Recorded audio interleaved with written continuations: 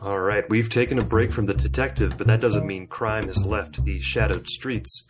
The impending arrival of Noir City 2022 at the Music Box Theater here in Chicago has inspired us to dig deep and watch nearly all 21 titles to be featured in the festival and give you the highlights, lowlights, and everything in between. We have a lot of movies to get through, so we're not going to waste time. Let's get into it. Yeah, well, like a man told me once, step out your door in the morning, you're already in trouble. Just a matter of whether you mixed up at the top of that trouble or not, that's all. I don't know if you're a detective or a pervert. I like to say that if you're seeing me, you're having the worst day of your life.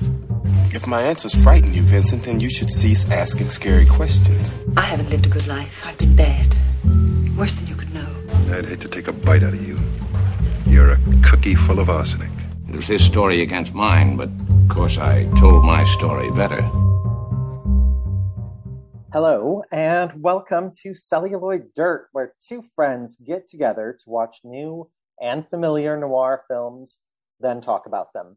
I'm one of those friends, Tristan Johnson, joined by my friend Fred Pelzer. And tonight we're giving a preview of Noir City, Chicago 2022. This is the 12th go-round with the Chicago edition of Noir City.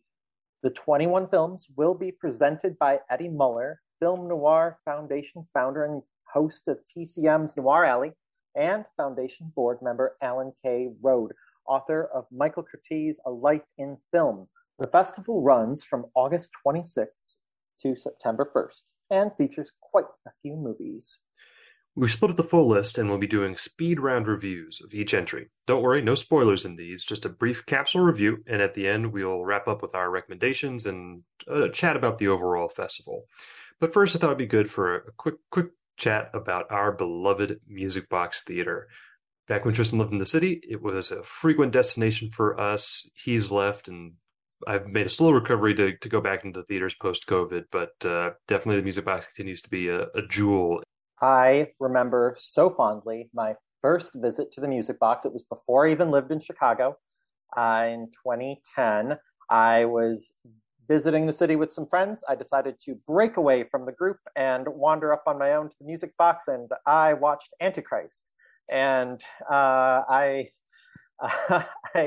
thoroughly enjoyed both the venue and the experience, and staggering out of the theater unsure to my still developing cinephile brain what exactly I had taken in. Yeah, and for those who are not familiar, the Music Box is this beautiful old movie house. It has one large screen that seats about 400, and it's still the original balcony, and then there's also a smaller theater that seats like 30 to 40, I think, and then they also have a bar and lounge area, plus a garden in the back where you can have drinks outdoors, or on certain nights they actually show movies back there. So if you're in Chicago or in the area, or you're visiting, do yourself a treat, show up, see what's showing. One of the great movie theaters in the country, no Truly. doubt about it. And they also have a releasing arm now for the last several years, and have put out some great movies. Ida was one of their U.S. Distributions. So just we stand the Music Box Theater, and if you're ever in the area, definitely check it out. But we could wax rhapsodic about the Music Box all day. We have 21 movies to talk about. Well, 20. There was one title that we could not track down, so for that one you will be taking your life into your own hands. But for the other 20, we have thoughts. Yes, we do. You want to kick it off, Fred? Absolutely. All right. To start things off, we have 1981's Thief, written and directed by Michael Mann and starring the late, great James Caan along with Tuesday Weld. It follows the titular thief, played by James Caan, who's based in Chicago and is sort of the original Michael Mann protagonist. He is a warrior poet, purely dedicated to his art form, and his art form happens to be cracking safes. And he gets brought in by a big time gangster, and at first that makes things easier, and then it makes things harder, that he is now under the thumb of another man and no longer his own man operating under his own rules.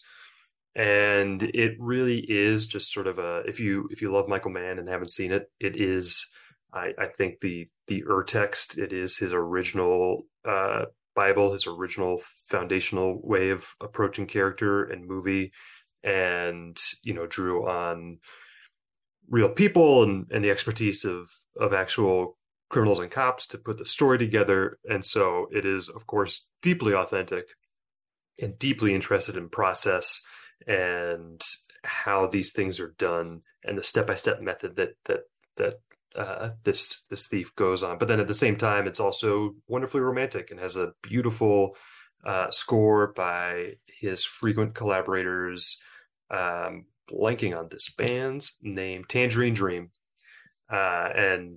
It's just it itself is a dream of a movie. Highly recommend. Also deeply influential on Nicholas Winding Refn's Drive.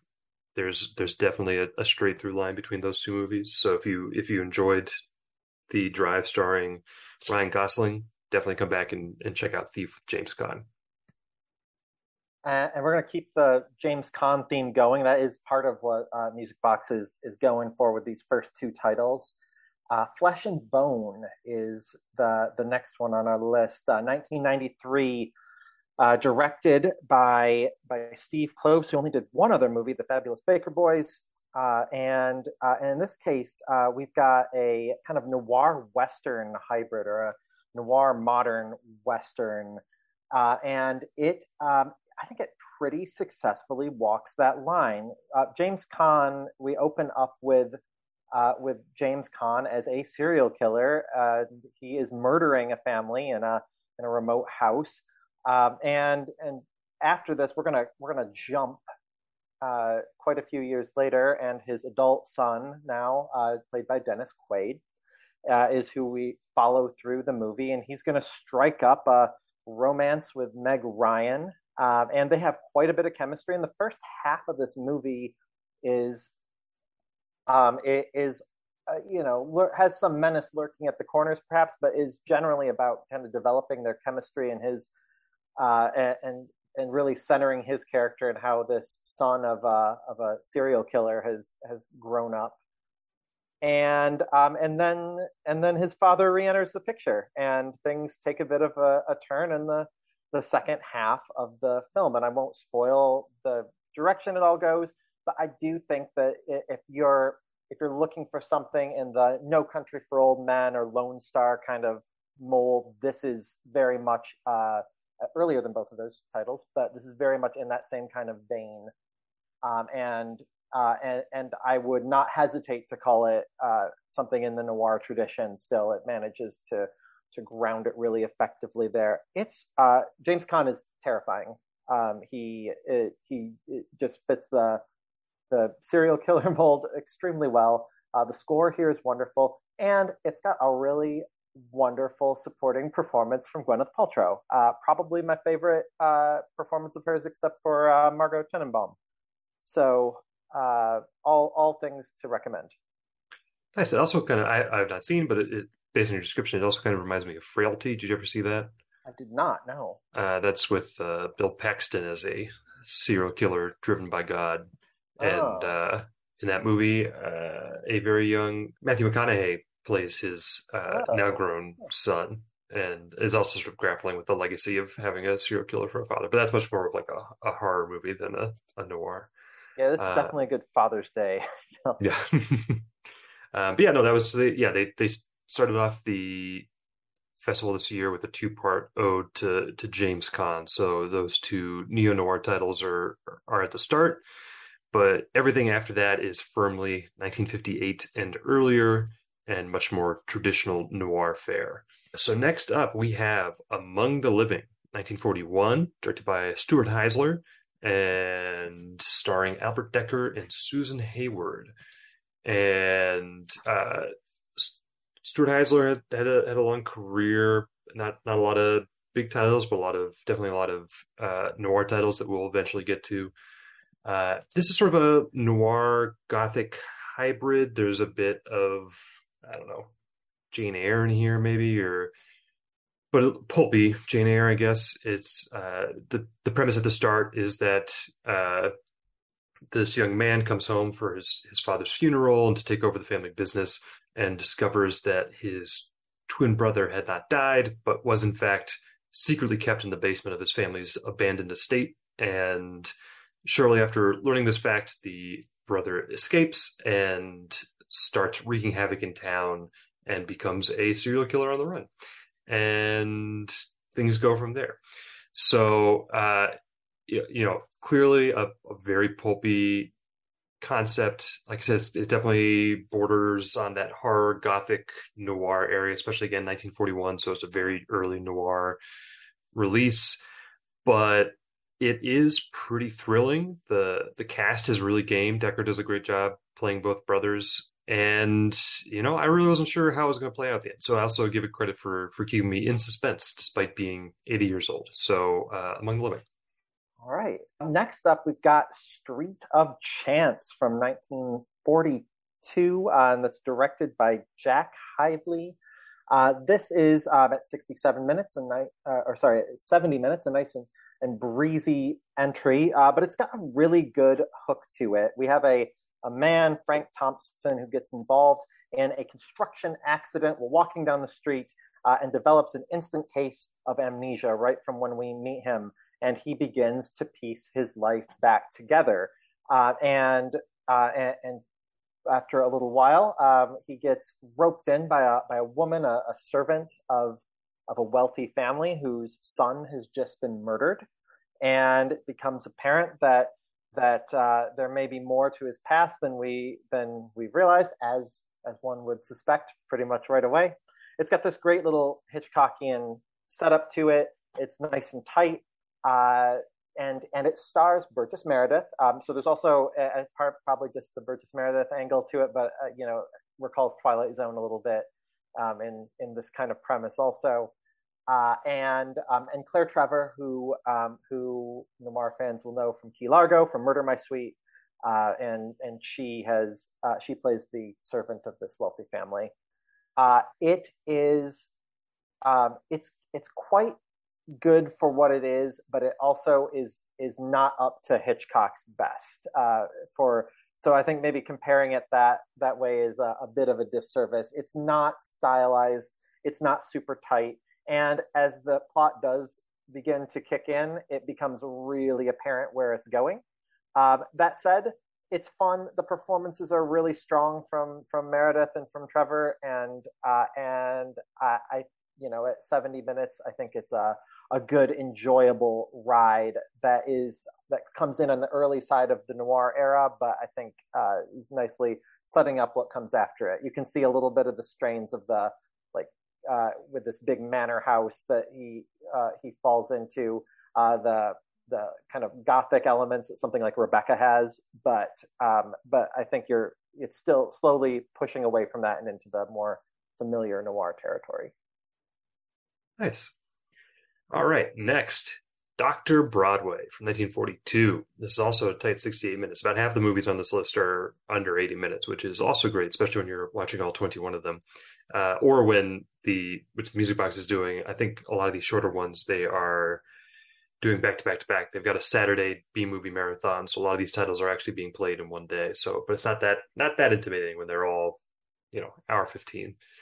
But Dr. Broadway, most noticeable probably for being the directorial premiere of Anthony Mann, a name that we will return to with a lot of very good noirs and also some very good westerns that we won't cover. I know his westerns mostly. Yeah. This one, not remembered for a reason. It feels sort of like it's competently directed, but there's not a lot of flash or sizzle here, and it sort of felt like a TV pilot for me. The premise is there's this New York doctor who was raised by crooks but made it good, and he works on Broadway, and he knows people, he knows cops, he knows lawyers, he knows judges, he knows criminals.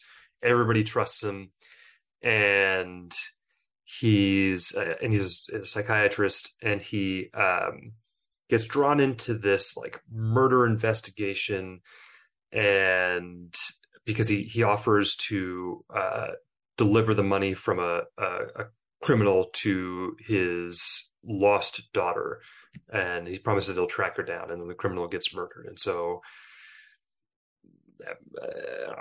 we're not doing spoilers, so don't go any further into it, but it definitely keeps things light and breezy. Heads up, it has some rough gender politics. There's like one of the early scenes is just him knocking a woman unconscious multiple times as a gag. Like he's just like, Oh, great. I'm just gonna punch her out so that I can resolve the situation without her nattering at me. Like literally two scenes in the first 15 minutes. So you're getting into that. But that aside, again, it just felt like a TV pilot. It's just so light and breezy, and none of the problems ever feel that threatening. But also the setup feels like you could do an episode a week of him encountering different issues and using his psychiatry and connections to resolve whatever comes his way. So perfectly okay programmer. All right. Well, I suppose that's about the best I could say for this next one. Smooth as Silk. It's probably my least favorite, or at least least interesting of the ones that I watched. Despite the fact that it's got a solid premise. It's an up and coming actress who ditches her lawyer fiance for a producer, only for the producer to end up murdered, which is a good solid basis for a showbiz noir, and I wanted so much more out of that. And the film is on a track in all of the 64 minutes it's running for. The film's on track to be exploring that, but then it just devolves in the last act into something much more rote, and it really does a disservice to Virginia Gray, who plays the actress. Paula Marlowe is her name.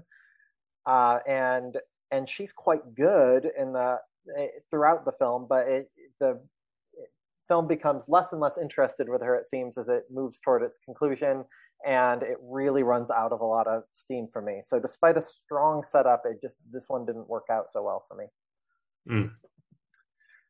All right, next up, So Dark the Night. Directed by Joseph H. Lewis, more famously known for directing Gun Crazy and The Big Combo, two striking noirs. This is, I think, a bit earlier than those movies. Gun Crazy was 50. So yeah, this is a few years prior to that. Not as stylistic as those two later films would be, and that really kind of leaned into the cinematography and expressiveness of the noir mode. And it's about a renowned Paris detective who decides to take a little vacation out in the countryside. He starts to fall for the innkeeper's daughter, who's already engaged to somebody else. And then they both the daughter and her fiance disappear. And so the detective is like, and of course everybody knows who this detective is. They're like, you're the man. So now he sets out to try and figure out who did it. It is, I haven't had a chance to like figure out the exact chain of title here, but this is if you're familiar with detective stories, and especially detective stories like end of the 19th or start of the 20th century, you're gonna very quickly figure out what happened here. It's a plot that has been used that is very early in the genre and has been used a few times. So if you're paying attention, you'll put it together quickly. And I think that is sort of the main selling point of this particular entry is its mystery and what is happening here. But yeah, it's if you've ever watched the Columbia Noir collections on Criterion, it is frequently featured there, which is where I had previously seen it. Well, next up, we've got The Argyle Secrets from 1948, and it's directed by Cy Enfield, who would later go on in the 60s to direct Zulu, which is quite a bit different from classic noir. He had relocated to the UK by that point. But Argyle Secrets is this is a fun B movie noir. It was shot in just 8 days, and I think that you get some of that real pulpy quality coming through on the low budget noirs like this or something like Detour, where a lot of the other ones that we're watching in the 40s are either coming earlier on the end of noir and they're more of a programmer, or they're gaining prestige and they're going bigger and bolder. But looking at something like Argyle's Secrets, this is just a quick and dirty noir with some really fun stylistic flourishes. It's lurid, it's a little schlocky, and that is okay because that's what you're here for. There's a reporter who is murdered. His assistant is framed and then is pursued by an international cable of criminals on the hunt for the mysterious Argyle album, which outs a bunch of Nazi sympathizers and war profiteers. It is chock full of grotesque caricatures and stylistic flourishes, and honestly, that's all I really wanted. It's 64 minutes long. It's quick, in and out, dirty, and a good time. Yeah, of the titles on your side of the list that I did not get a chance to watch, I think this is the one that I was most interested in catching, and I'm glad to hear that it lived up to the potential buzz. All right, next up we actually have a double header here. So first up is Flesh and Fantasy, which was originally intended to be a 4-part anthology film, one section of which ended up being excised and turned into the other part of the doubleheader, Destiny, which Tristan will be covering. But the remaining 3 stayed in Flesh and Fantasy, plus the wraparound tale. And, it's essentially like an early Twilight Zone, very O. Henry, very, careful what you wish for, or, that's mostly the mode that it's in, is careful what you wish for, and in a series of characters encountering supernatural and generally situations that are in some way foretelling things, and so this then leads them to disarray and tragedy. Sometimes not.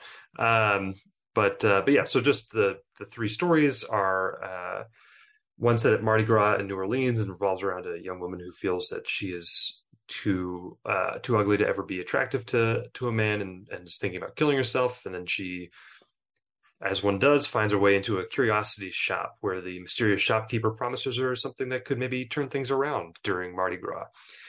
The second involves a psychic played by Thomas Mitchell, probably most famous from It's a Wonderful Life as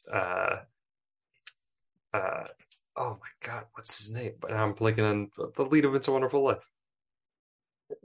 Jimmy Stewart. James Stewart. Thomas Mitchell, probably most famous for It's a Wonderful Life, where he played James Stewart's uncle, the forgetful uncle. Also great in Only Angels Have Wings. Stagecoach, yeah. Stagecoach, absolutely. Yeah. He's been in a lot. I feel like at this point, It's a Wonderful Life is what he's most known for. But yeah, Gone with the Wind, High Noon, Mr. Smith Goes to Washington, Only Angels Have Wings. Oh yeah, he was in like 3 of the best pictures of 1939, right? That was quite the feat. Yeah, so he is the psychic, and Edward G. Robinson is a lawyer who meets with him, and the psychic predicts that he's going to commit a murder, and so he becomes obsessed with this prediction. And then the third film is about a man who dreams that he is going to die. He's a tightrope walker, and he has a dream that he's going to fall off the tightrope walker and tightrope and die. But he's going to do it in front of the woman he loves, who will be watching from the stands. And this woman's a stranger to him in his dream. And then he shortly thereafter meets her and becomes again obsessed with, what does this mean for my future? But it's also the woman in the third part is that he meets is Barbara Stanwyck. So it's really a stacked cast throughout, and that's a lot of what helps to make this fun. Also, it's shot by Julien Duvivier, most famous for Pepe Le Moco and Panique, both of which we'll be covering at some point, assuming we get far enough into our different topics for different seasons. So the expressiveness of his filming here, especially for the supernatural elements, is worth watching. But as we said, there was a 4th sequence that got excised and turned into Destiny. And oh my, I I'm fascinated to hear about what this could have been if it remained part of that anthology. But Duvivier, who I love from Pepe Le Boco, which is certainly one of my favorites of the 30s. I really should check out Flesh and Fantasy and see how all of his vision comes together there, because at the core there is a really great juxtaposition in Destiny of a bank robber who is on the run, splits from his partner, ends up ultimately in this idyllic pastoral setting where he settles in with a farmer and his blind daughter, who is this magical Snow White type character who attracts birds and has some telepathic qualities, and it's strange and fanciful, and the cinematography is gorgeous, kind of alternating between the darker tones earlier and then this lush pastoral environment that she exists in. And of course, this con man arrives in this community and is trying to run another grift as soon as he's there. And despite all of that, despite what the bones of which should be a really interesting short segment, the studio saw fit to impose on this a framing device, which takes him further into the future, telling his story, and totally exonerates him of this character who is routinely very, very creepy to this blind girl, and making all sorts of unwanted advances to her, and it's such a mess, and it's shot so differently that you can tell which parts Hollywood just decided, oh no, we need to pad this out, we need to make it more palatable for audiences, and it just drags the full thing down. But it is a fascinating mess. Yeah, so apparently it was the first section of the original 4-part Flesh and Fantasy, and it tested so well that the producers were like, no, this could be its own movie. We just have to, like I said, we just got to pad it out a little bit. And but they didn't get, I think it was either about to do something else or just refused. And so they brought in somebody else. And yeah, it's almost like directors have different visions and you can't just mix and match. I mean, there's been a few titles that have successfully done that, but most cases, not going to work out for you. And the fantasy elements that are there in Destiny, like to me, that's something you don't see a whole lot from the 1940s, and so I'm really fascinated by it when it does come up. Something like Beauty and the Beast, almost that kind of practical effect that's happening right in the frame, and there's something that is really magical about that to me, and it plays really well. But maybe it's just because you don't see a whole lot of it. And sure, I mean, I will say, for Flesh and Fantasy at least, nothing there reaches the heights of Beauty and the Beast. I don't know if this is quite there, but it's at least in that same kind of realm. Well, and that would explain why they were like, this is the segment that we can spin off into something else if it had the most powerful, visual elements to it. But then they didn't bring the guy who did the visuals in to do the full movie, so whatever. All right, next up, Night Has 1,000 Eyes. Fantastic title. It was directed by John Farrow. We'll be visiting also a few times.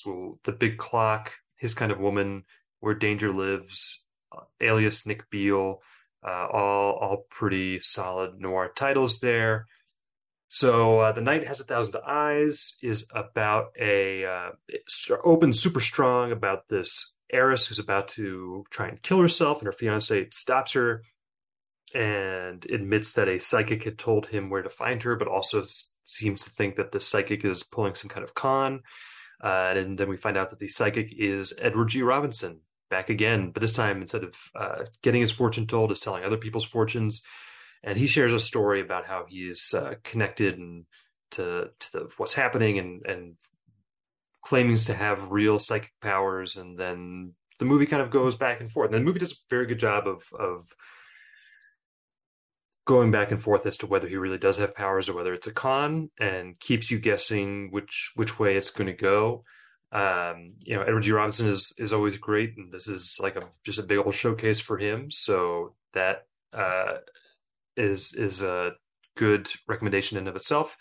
And it definitely leans into the fatalistic side of noir in that, starting from this opening flashback and narration from Robinson and through a lot of the other themes that it's dealing with of like, can you tell the future? Can you escape your fate?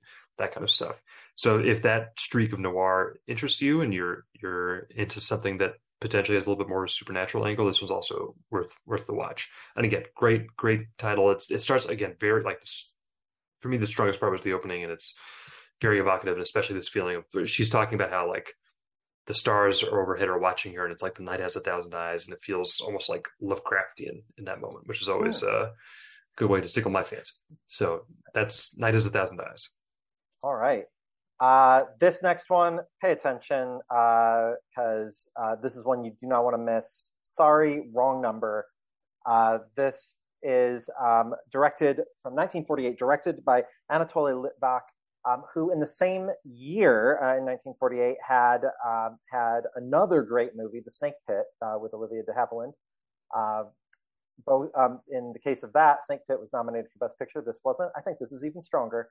A bedridden Barbara Stanwyck is on the phone, and she overhears two men who are conspiring to murder over a shaky connection. This becomes the framing device, and she begins to look back on her past, especially her marriage to Burt Lancaster in one of his earlier appearances. This is, first off, this is just shot extremely well. There's a level of polish here that it puts it among the kind of top tier of noir. It's shot with confidence. There's great play of the city, of interior and exterior set pieces, and more than anything, it understands the value of Barbara Stanwyck and her face and her ability to have a total, complete meltdown. She gives a very strong, unnerving performance here, and makes a good case for herself as one of the best, the best of all classic Hollywood actresses. She's really terrific. Burt Lancaster, reliable as always. This is not his show. He is there. He is reliable support here. I don't want to get into the plot too much because it's really fun to watch it unfold. And this has got one of the great noir endings. I had not seen this before I watched it, but absolutely loved it and can't really recommend it enough. Make time for this one. I was in a stage production of this when I was in high school. How was that? It was fun. I think it was like it was a one act, so it moved pretty fast. I think it cut back a lot of what's in the movie. So you've seen this before, I take it? I actually have not seen the movie. Oh. But no, from what I remember of the stage play, that was, I did this more than 15 years ago. So, but from what I remember, it was a lot of fun. So I'm sure the movie is a good time too. I think I was the police detective. I was frequently typecast as that. All right. Next up, we're on the back half here. We're closing in on the end. Next up, we have Southside 1000, which follows a U.S. Secret Service agent who goes undercover with a counterfeiting ring. And this is part of a larger trend of, for some reason, there was like 3 or 4 procedurals about U.S. Secret Service treasury men going undercover. T-Men is another one. There's 1 or 2 others I can't think of right now, but yeah, there's this like big push of, and it is functionally propaganda, right? Like this is very clearly funded and in work done in alignment with and with the support of the Treasury Department. It makes them look like badasses who are out there, and it's the story itself is a very straightforward procedural, but the other fascinating thing to me is how it opens. It kind of like opens with a documentary-esque assemblage of both dramatized footage and actual archival footage, and it's narrated and it's drawing this series of connections between like the Korean War and the U.S. defense of freedom, but also capitalism versus communism, and but that is also a war being fought at home by the Treasury Department, who are protecting the U.S. dollar. And like at one point, it unironically calls money the best weapon in this war. Like it is saying the quiet part loud about like the way capitalism actually works. So for this democratic socialist, it was kind of like, oh, okay. I mean, at least we're all playing, being very straightforward about what we're doing here. Um, so so yeah, but no, it's like, it's again a very straightforward procedural kind of proto Dragnet type of entry here.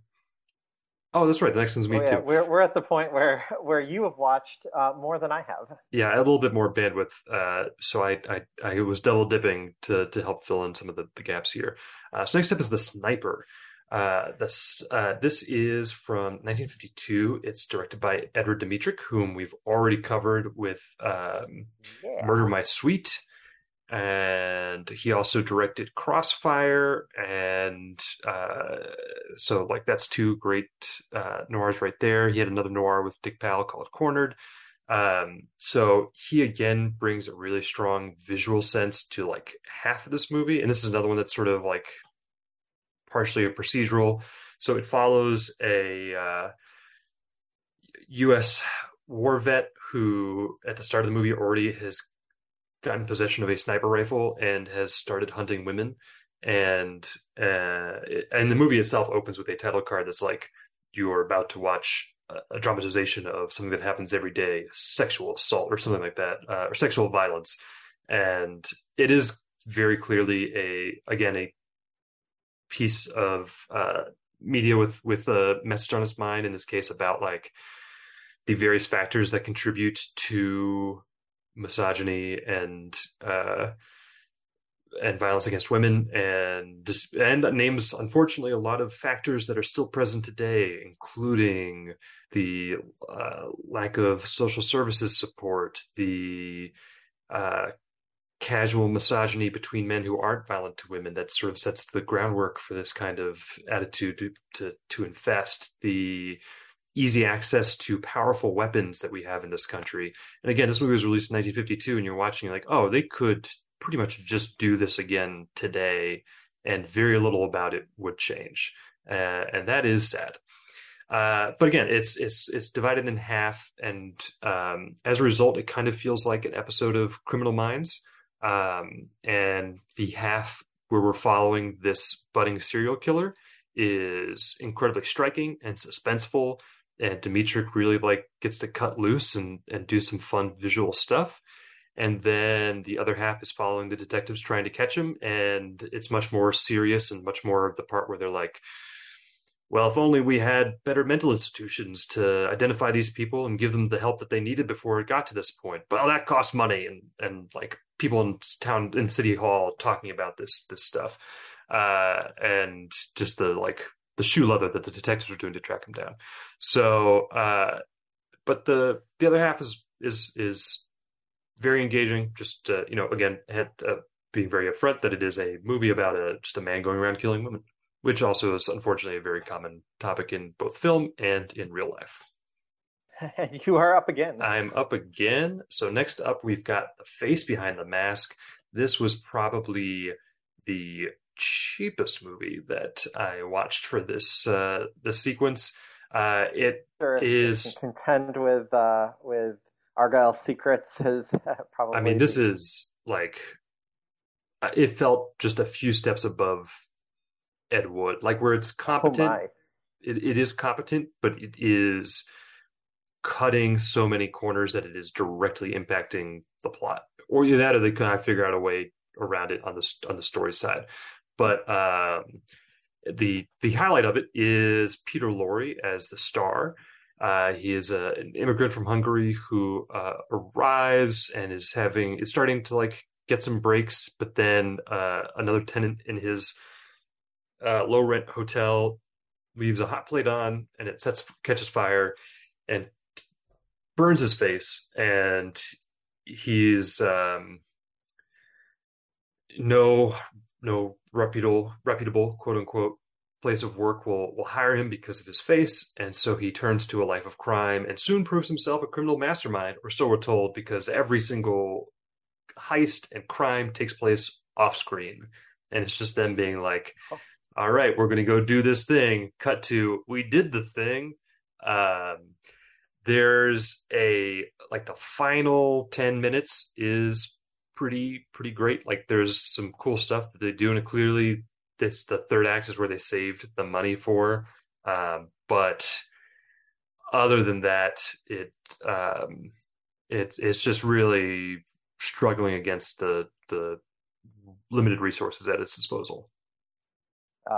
Well, contrast that against All the King's Men, which is probably the highest profile entry that we have on the slate here. So much so that it won Best Picture, which marks it as one of the few only noirs to achieve such a thing. It in 1949. It's on the longer side, 110 minutes, certainly compared to the other entries on the list here. Directed by Robert Rossen, also known for The Hustler later on in the early 60s. And so this is very much a more prestigious noir, and the scope matches that. It's the portrait of a politician who's played by Broderick Crawford, and he's quite good in the role.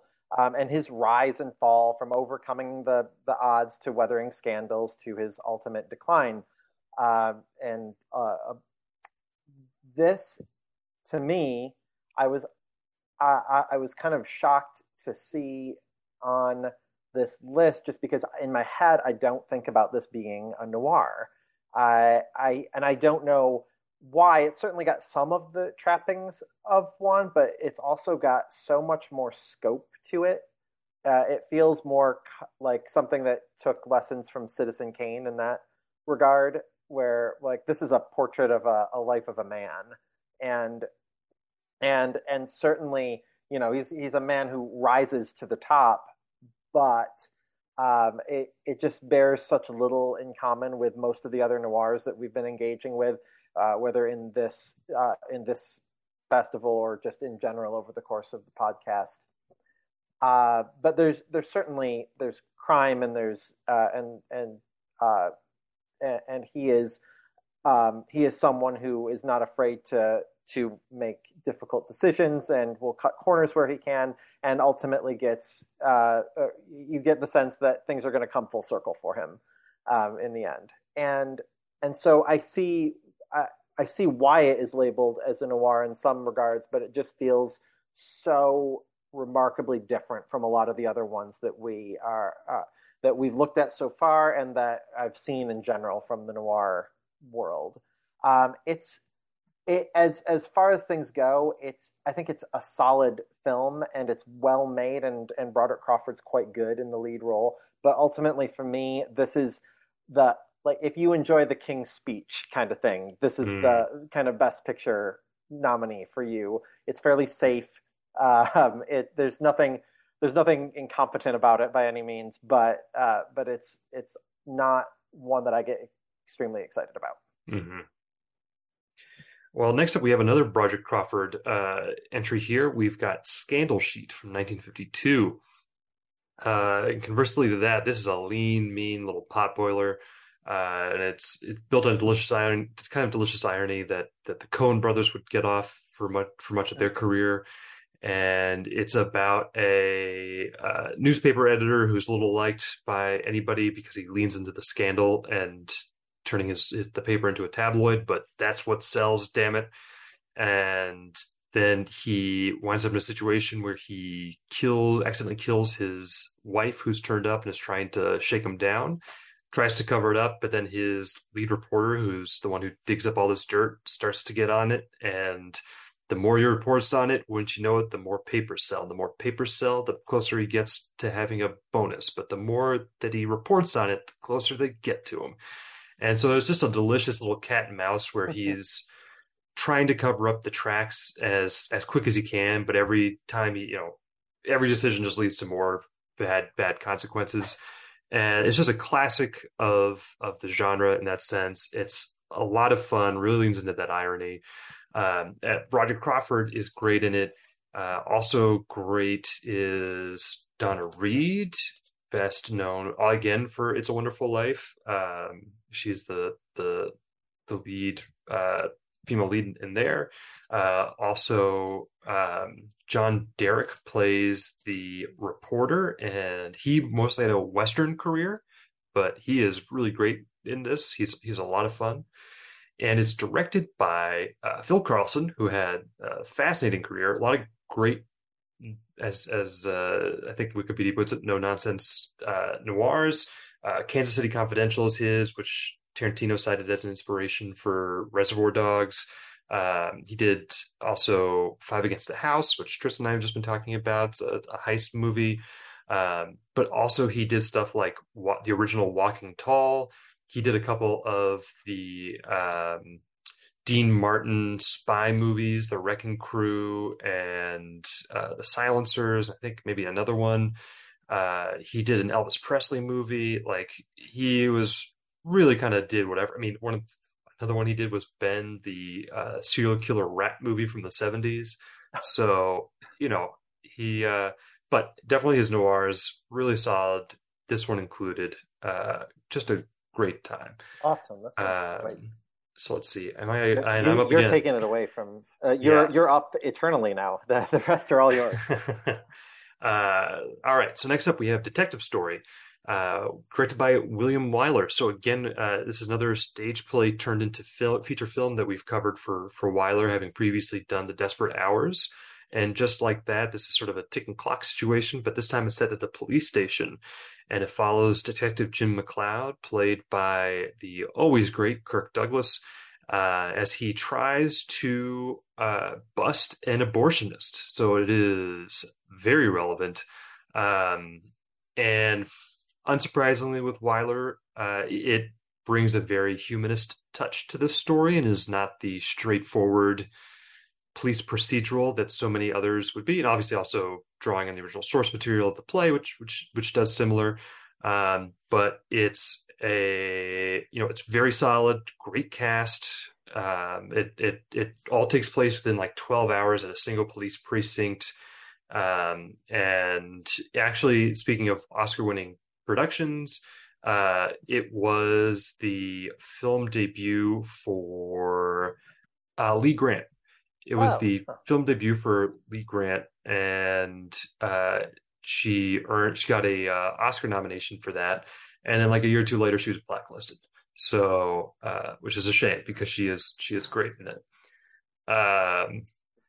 So yeah, but no, it's like again, just like Desperate Hour, Wyler does a great job of sort of exploiting the space and keeping it dynamic and breaking it up, but also just really finding the humanism in the characters. So that is Detective Story. And then next after that, we have 7-Eleven Ocean Drive, which was heavily publicized at the time as filmed under police protection because it was based off of the very recent testimony about the way the wire service for gambling operations worked. Stripped from the headlines of the 1950 Kvafer organized crime hearings. And it was also shot in location in LA, the Hoover Dam and Palm Springs. Hoover Dam is probably the most famous part of this movie, it's in the ending and it is thrilling. I won't get into the details, but it's probably, if you've heard of it, that's probably the other reason you would have heard of it. But it's just a really engaging rise and fall story for this telephone technician who gets involved with the syndicate and ends up taking over the local California racket, and then ends up getting involved in the national one, and then maybe gets in a little over his head. So this is Edmund O'Brien playing the part of Mal Granger, and he's great. It's a lot of fun.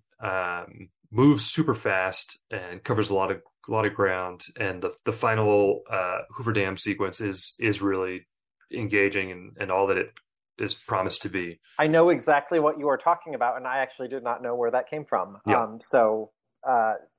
that question is now answered, and I clearly should put that on my list to catch up on. Yeah, no, definitely worth a watch. I mean, the only thing holding it back is that again, it has this. I mean, it was as the marketing says, it was filmed under police protection. It didn't really need the police protection, but it was definitely done with the help of the police.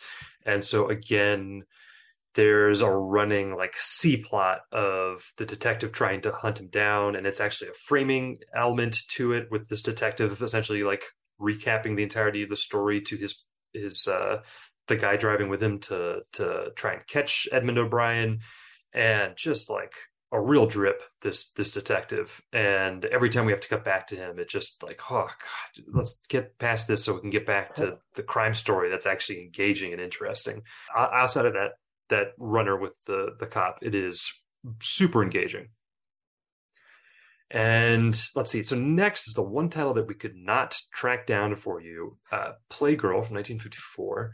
Unfortunately, you Google Playgirl and you get a lot of results that are not what you intended. So we just were not able to track down a copy of this.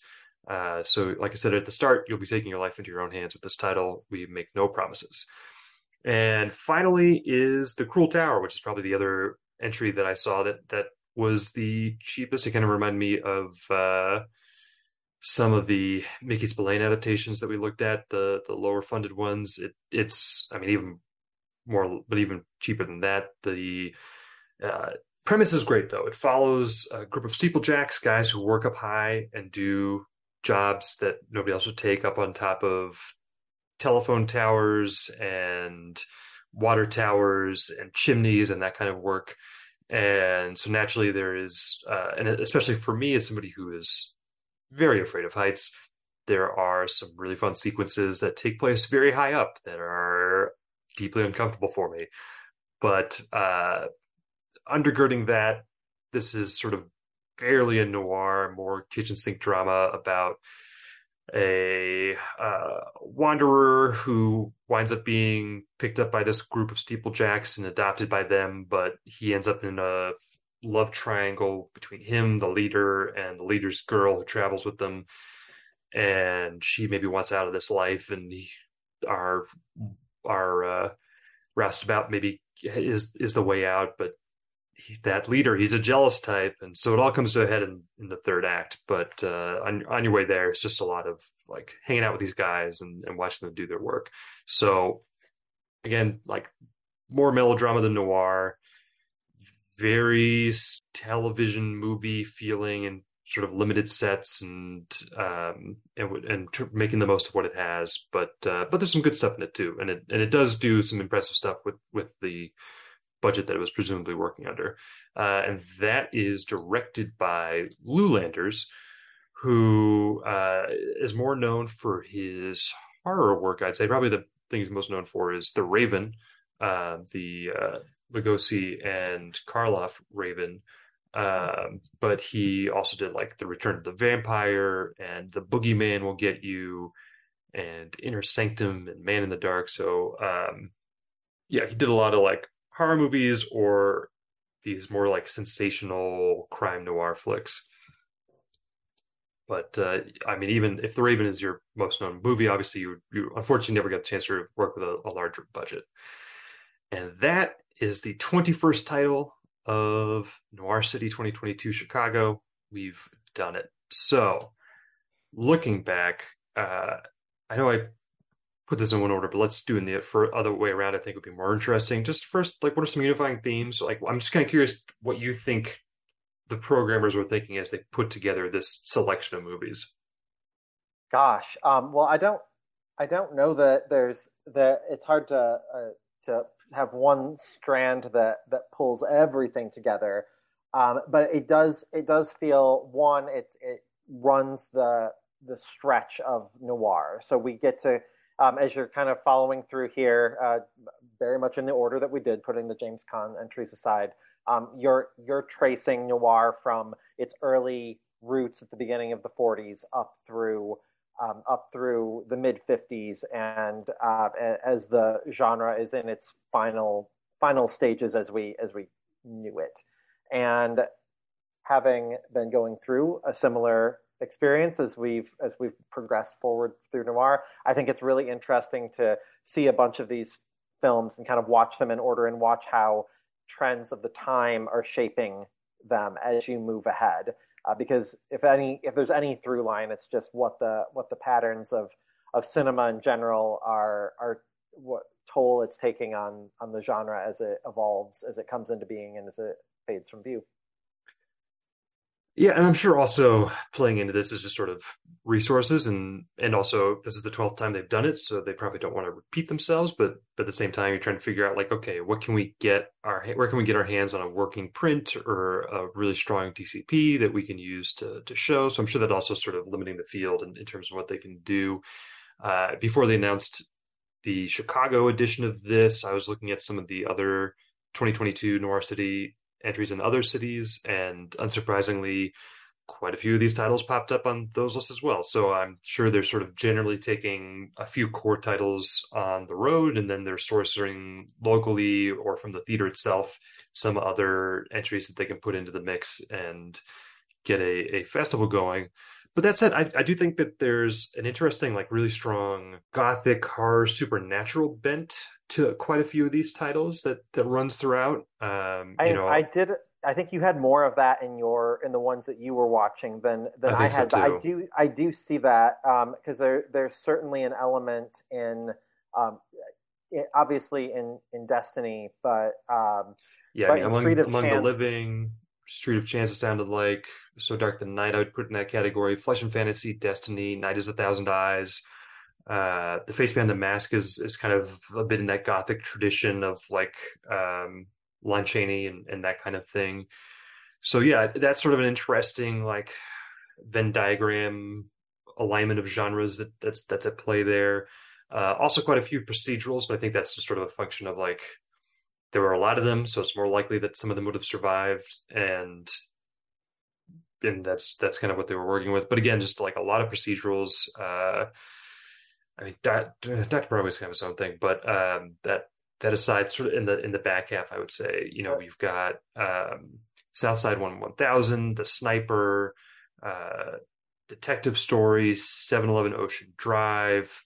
So that's 4 titles that are all kind of in that mode. I like that gothic strand a lot because it does pull. It reminds you one in some ways of the like German expressionist Mm-hmm. I was roots gonna that they say it kind of really run lets. into noir, but also that like right before the noir era kicks off, like box office hits are Rebecca, are Wuthering Heights, are movies that kind of show that there's an audience for that particular particular strain uh, of filmmaking, and so seeing that creep in, especially earlier on in noir, makes a lot of sense. Yeah, and then there's just a couple real like real bops in here. So let's just kind of get into it, right? Like, what are your top recommendations, top 2 or 3 titles that you saw? Hands down, the best of the movies that I watched was Sorry Wrong Number. It's just a great noir with an amazing performance by Barbara Stanwyck, one of her best performances I've seen. The camera loves her. She gets to go nuts. It's shot extremely well. If you're looking for a classic noir firing on all cylinders, I think it really delivers. So I can't recommend that one enough. I Even though I can't recommend Destiny as a film, I do think if you were to make a double billing out of Flesh and Fantasy and Destiny, I think that might be a fun thing to watch together. Just Hmm. take them and see how they work together and see how studio meddling ruined what is a really interesting core film at the heart of Destiny. Um, and I liked both Flesh and Bone and the Argyle Secrets quite a bit for what they were. Both I think both set out with very different ideas of what they were. Both checked the boxes that they aspired to, and I think delivered some solid noir thrills. Nice. Yeah, I mean, quite a few of those I'm definitely gonna be checking out. I'm on my side of the list. I had three real standouts, quite a few others that are really solid. Overall, it's a great selection that they put together. You can't go wrong just getting the season pass if you're actually in the city and going to go check these out. But also, if you're just sort of looking for some noirs to watch, this is a great starting place for a list to check out. And especially if you're in the city and you get to watch some of these like on 35 millimeter on DCP projected, surrounded by other noir fans. If you can make that Saturday marathon, that sounds like it's going to be a great time. But just the three that I would say are don't miss. First off, Thief. I'm a big Michael Mann fan. I'm a big Khan fan, and this is just like peak for both of them. If you're into the criminal with a code, the warrior poet thing that Mann does, it is like the keystone to his careers. I feel like so. I highly recommend Thief. Also has a great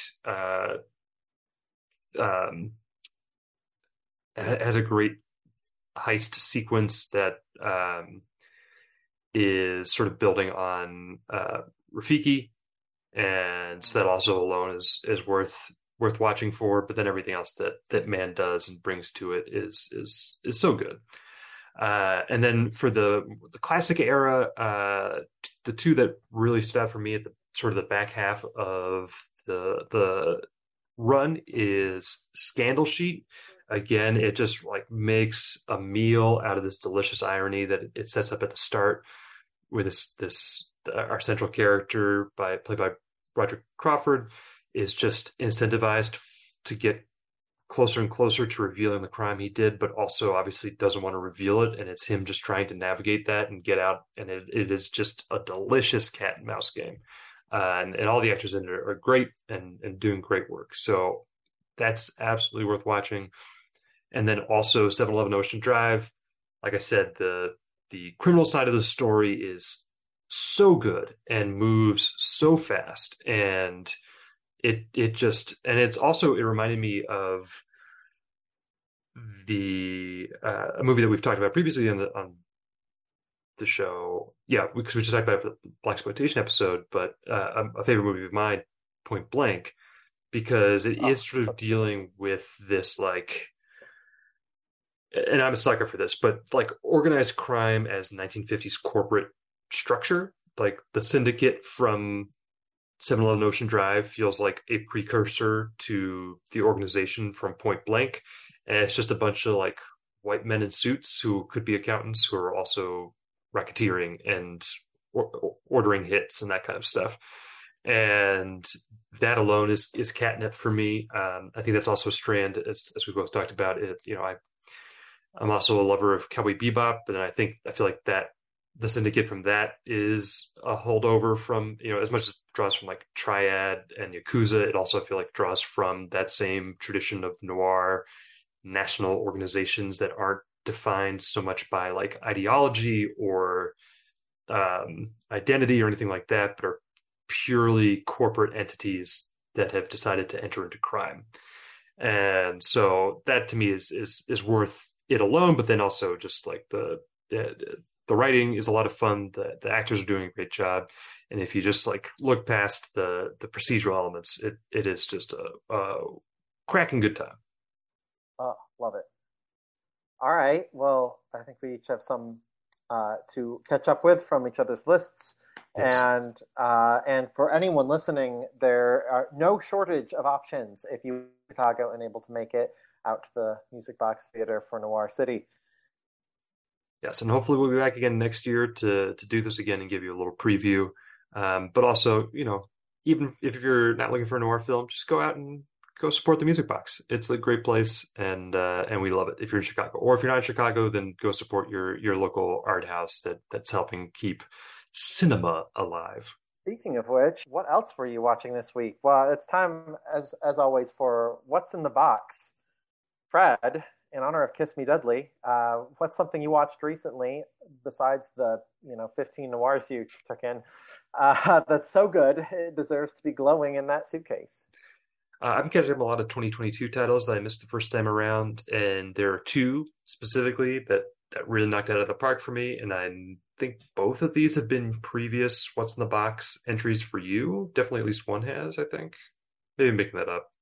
We'll see. Uh, but I watched both Crimes of the Future and Nope, and both were great in very different ways. Crimes of the Future just hit me as this melancholy uh, eulogy before the funeral for a director looking back and looking forward. It felt a lot like The Irishman in that regard, just not 3.5 hours. I mean, I love The Irishman, but that's just not Cronenberg style, and that's great. But it is just a wonderful summation of a career, and Cronenberg has never been shy about having main characters who are essentially himself and using various horror and sci-fi and crime metaphors to explore the themes very clearly in his own life. But this one especially is just so reflective and so directly connected to himself as an artist.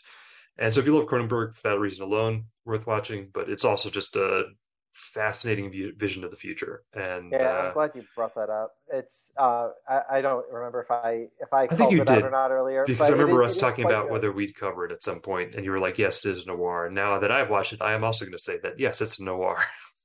Yeah, it was really good, and it stuck with me too. I think it's only improving as I ruminate more and more on it. But I don't know if it's quite like Crash level masterpiece for Cronenberg, but I would certainly put it up there among some of his better entries from the 80s. Agreed. I definitely put in my like Crash, Videodrome. This probably be, I don't know. It's definitely top five for me. Maybe even higher. I'm a big fan of The Brood, so that's up The there Brood for me. doesn't do it But for me. I know so many people love The Brood, but for that one, I don't know. I mean, I love Oliver Reed, but that actor that's playing the lead, I was like, hmm. A lot of those movies like that and Scanners, both the leads, I'm always like, that's fair, but it's very so Canadian. it is very Canadian. And then also Nope, in a completely different way, is just this big, bold swing of a movie that doesn't always connect, but when it does, my God, does it. And there were some set pieces where I was like, movies are great. I'm glad I got to watch this in the theater, and just go in knowing as little as possible and enjoy finding out where it goes and what it's referencing, and the trip is going to take you on, because there's stuff that I'm still thinking about from that movie now. I'm sure I'll continue to be thinking about throughout the rest of the year. Yeah, I'm curious. I'm curious that this is not the subject for tonight, but to have a longer Nope debate with someone, because I do want to kind of pick it apart more, because it is a really fascinating film by someone who is just such Peele is such a confident director, such Yes.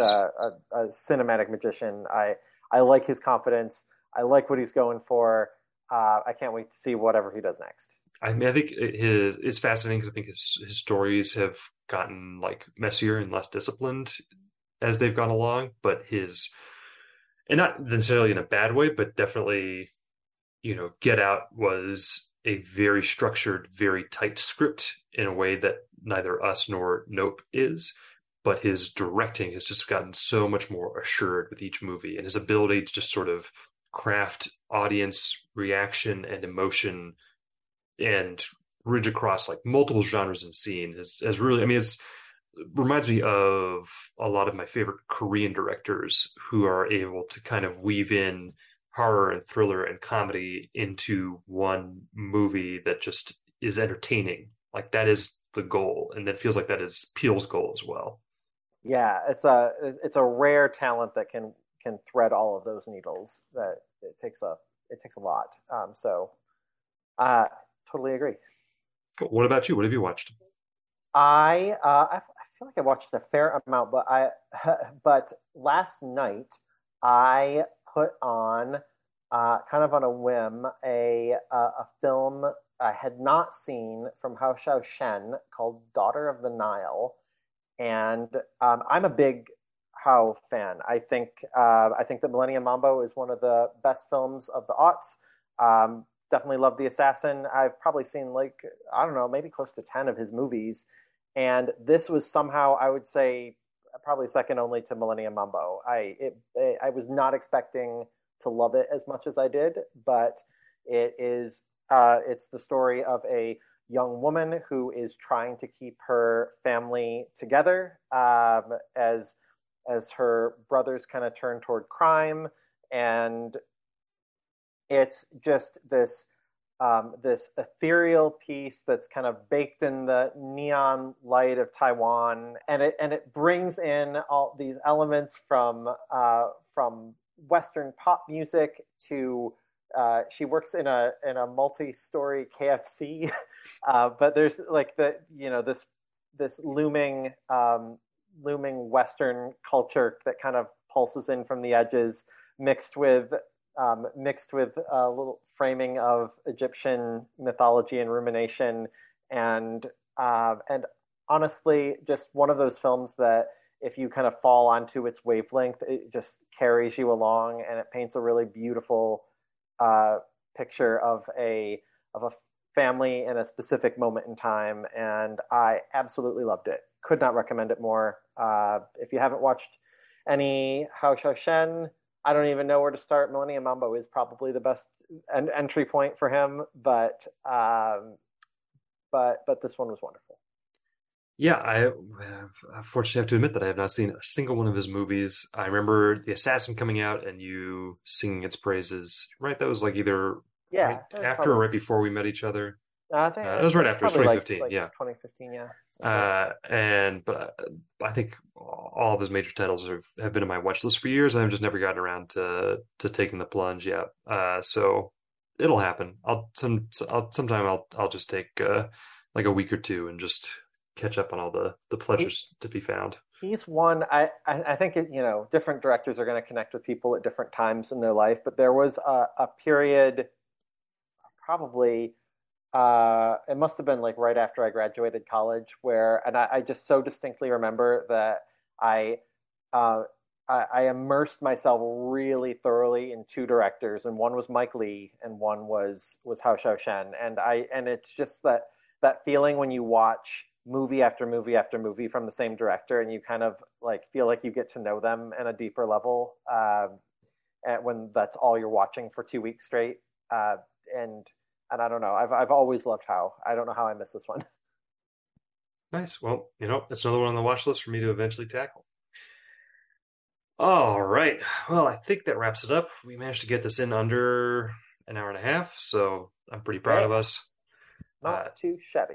Thanks, as always, for joining us on this excavation of the darkest, grittiest of genres. You can find us online at celluloiddirt.com and on Letterboxd under the handle Celluloid Dirt. We'll continue to pop in with some one-off episodes as we prepare the back half of the detective series. We've already got one that we're trying to figure out the pairing for, and maybe we'll come back with one or two others, depending on how long it takes us to get that part 2 for the detectives, but you'll see us soon enough. And until then, may your viewings be riddled with scandal and desperation. Good night. Celluloid Dirt is a Strange Phantom production. Written and produced by Tristan Johnson and Fred Pelzer. Music by Kevin MacLeod. His work can be found at incompetech.com. If you like the podcast, tell a friend.